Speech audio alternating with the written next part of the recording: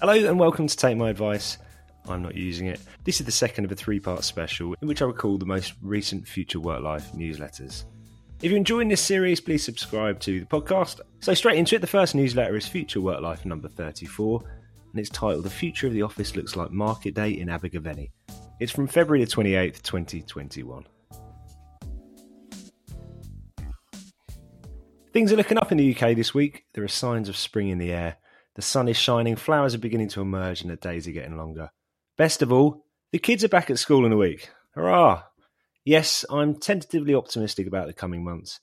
With that, my thoughts turn to Market Day in Abergavenny, with the farmers herding the cows into the square, the smell of manure tickling the nostrils, the sound of laughter and of tankards clinking as the pubs reopen to joyous celebration from friends who haven't seen each other in over a year. Why this strangely 19th century view of a place I've never visited? Well, after spending some time with Rory Sutherland the other day, this image was locked in my mind as we envisaged the future of the office, and he compared it to the journey his grandfather took from their farm in the Welsh borders to their nearest town each week.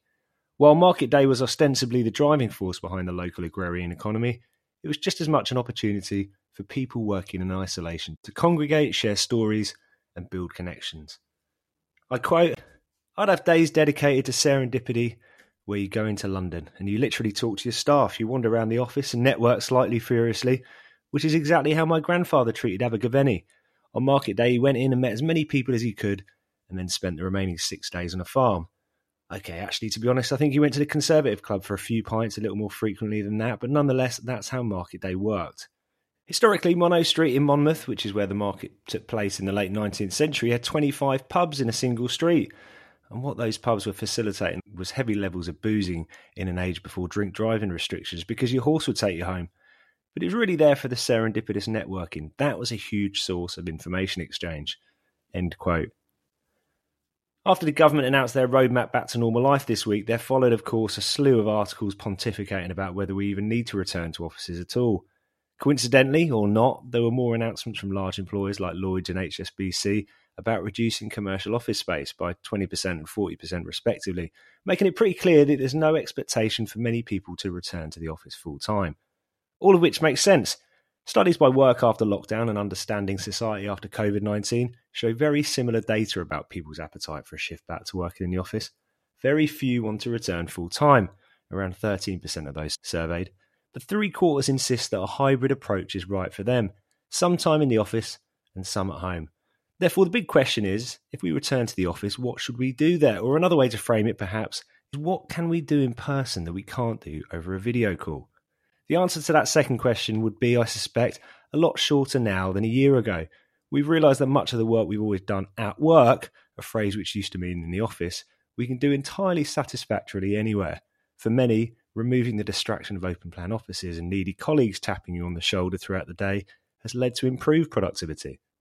Yet what's equally clear, according to recent surveys, and anecdotally from the many conversations I've had with employers and employees, there's undoubtedly a yearning among people for social connection. After a year of near total remote work for knowledge workers, talk of collaboration immediately evokes thoughts of Teams, Slack, or 1,000 other tools. Within successful teams, though, the medium of communication is less important than the manner. As Sandy Pentland, MIT professor and entrepreneur, wrote in his book Social Physics: How Good Ideas Spread, The Lessons from a New Science, he and his team ran extensive tests with businesses in which they equipped every member of cross-functional teams with electronic badges, collecting detailed data about how they communicated. They found that, with remarkable consistency, the data confirmed that communication indeed plays a critical role in building successful teams. In fact, we found patterns of communication to be the most important predictor of a team's success. Not only that, but they are as significant as all the other factors: individual intelligence, personality, skill, and the substance of discussions combined. All of which is a rather long-winded way of saying, let's take this opportunity to think differently about face-to-face work, to redesign jobs, workspaces, and workflow. As has been written extensively, an emphasis on collaboration is essential. After all, what's the point of all commuting somewhere to sit and answer emails and do the same meetings we could have done in our pants at home? The first step is to consider what you can do in person that you can't replicate virtually. Pentland has shown that while video conferencing is a passable substitute for face-to-face meetings between very few people, the higher the number on a call, the less effective it becomes. Can you therefore shift those larger team and company meetings to the day you're all together? How can you balance the level of engagement more evenly across the team and optimise for high energy communication, a marker of top performing organisations? Finally, how can you create a culture that emphasises the intra-team exploration of ideas? Achieving this doesn't necessarily mean a few Friday night beers. Pendleton's work with one business showed that a random change to the canteen layout proved far more effective. After they made one of the dining room tables longer, groups from different teams inadvertently mixed more, which had a hugely positive impact on communication. The point here is that the best solution is not always immediately apparent. We need to be more radical than just saying, let's collaborate more by all turning up in the office on the same day. Returning to the theme of last week's newsletter, Pendleton writes in Social Physics, and I quote, "The most consistent, creative and insightful people are explorers. They spend an enormous amount of time seeking out new people and different ideas without necessarily trying very hard to find the best people or best ideas. Instead, they seek out people with different views and different ideas." Plus, as Rory Sutherland would say, remember, if you never do anything differently, you'll reduce your chances of enjoying lucky accidents. As you know, I'm an advocate for a shorter working week, so I'll leave you with an idea. There's been a great deal of interest in the 4-day working week recently, but it remains a radical notion to many. As an experiment, how about we stick to 4 days of normal work and then create a short day designed purely for collaboration and social interaction between different teams and all levels of the business. The day's format could vary between meetings and workshops designed to solve specific problems and unstructured mix zones for random conversations and potential moments of serendipity. At worst, it would give us all the social connections we're yearning for while contributing towards a collaborative knowledge-sharing culture. At best, it would trigger a new wave of innovation and creativity. As Sandy Pendleton says, the right sort of idea flow leads to all of the group members making better decisions than they could have made if they were operating individually.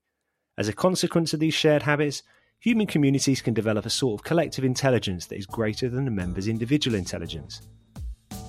It's the progression of ideas that define culture, so let's design a new way of working that improves the flow of ideas, much like Market Day in Abergavenny. Future Work Life number 35, time to start pacing yourself, from March the 11th, 2021.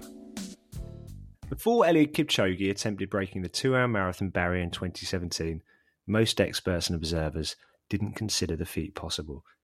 As it turned out, while he didn't break the record on that occasion, albeit running significantly faster than the official world record for the distance, in Vienna 2 years later, he achieved the impossible. Kipchoge's run shattered any notion that the time was beyond human capacity. However, it didn't enter the record books primarily because of the rotating team of 35 pacemakers, 7 of whom formed at all times a V-shape in front of Kipchoge to shield him from the wind. Ahead of them was a pace car, displaying the projected finish time based on their current speed and a laser to guide them. Be in no doubt that Kipchoge is a remarkable athlete, combining incredible natural ability with the support of everything from Nike's development of groundbreaking running shoes to the very best nutrition experts. With such fine margins involved in elite running, though, he wouldn't have been able to run sub 2 hours without the right pacing.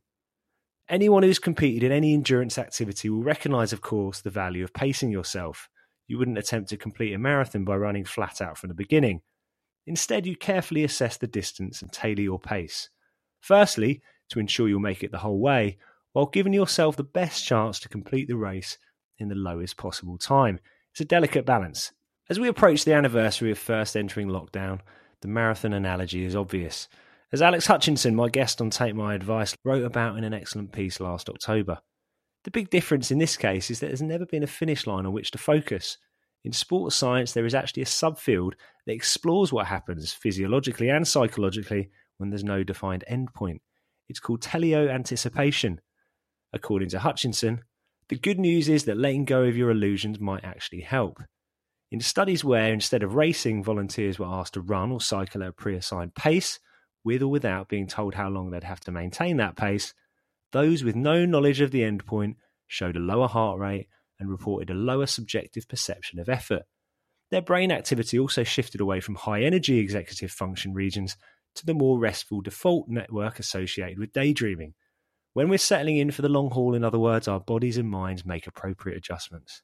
To put this in context, consider the work of Dr. Emily Balcentis, Professor of Social Psychology at New York University and author of Clear, Closer, Better: how successful people see the world. She specialises in vision science, the study of how people process and perceive visual information. Balcentis has demonstrated the benefits that narrowing your focus of attention on a finish line can have, by which I mean both literally looking at it with your real eyes, but in this case seeing it through your mind's eye. Having an endpoint in view makes goals more attainable and boosts your psychology to such an extent that confidence increases and your body begins preparing physiologically for the challenge ahead. Not an insignificant effect, in other words. Call me an optimist if you like, but this is why I consider now the time to be thinking about pacing in your life. While the exact date isn't yet clear, it certainly feels like we've turned a corner and can look forward to a future in which our movement and progress is no longer restricted. We can envisage an endpoint. Of course, top athletes apply the concept of pacing to preparation as well as racing. Their whole training regime is a careful balance of strain and recovery, designed to give them the best opportunity to peak at particular points in a season, or in the case of the Olympics, over a 4-year cycle. Get it wrong within a race, and you can run the risk of what in cycling is rather bizarrely known as bonking, or if you prefer, hitting the wall. Over a season, overwork can lead to peaking too soon and lacking the endurance to stay the course, something of which Argentinian football coach Marcelo Bielsa's teams are often accused. Let's consider how this relates to the world of work for a moment. If we were to design our ideal training regime, would it include staring into a screen for hours on end, day after day? Would we work flat out every day, only taking the odd week off at random times throughout the year? Well, here's an anecdote that gives a clue to the answer to that first question. Sports scientist Samuel Marcora is a leading expert on the link between physical and mental capacity and performance and has created a test for brain endurance training. Alex Hutchinson took the test and measured its effect on his training. While the research suggests it can help reduce mental fatigue and perception of effort, I'm more interested in the short-term impact. Following several hours concentrating on a screen flashing up a series of A Clockwork Orange-style images, guess what? Alex was exhausted, and his physical and cognitive performance diminished. Sounds like a day of Zoom meetings to me. From the perspective of high performance at work, we massively underestimate the value of pacing. For many, there's little consideration of how to plan the best structure for the working day to optimise for the peaks, let alone considering this over a longer time horizon. What might this look like in practice? During the average week, we may need to prioritise key client presentations, writing a new white paper, or training a group of new recruits. Instead of just cramming these vital activities randomly into your calendar, plan around them. Ensure you don't have hours of video calls throughout the day beforehand and give yourself ample time just before the session starts to compose your thoughts and focus. While work usually isn't as predictable as the sporting calendar, most people can identify their busier times throughout the year in advance, so incorporate this into your planning. Allow time to balance these periods of intense work with more rest, perhaps even scheduling a holiday or a few days off immediately afterwards. As I've written before, there's no glory in overwork and burnout. It's time we take a leaf out of the Sporting Elites book and begin incorporating considered pacing into our work lives. Thanks for listening. See you next week.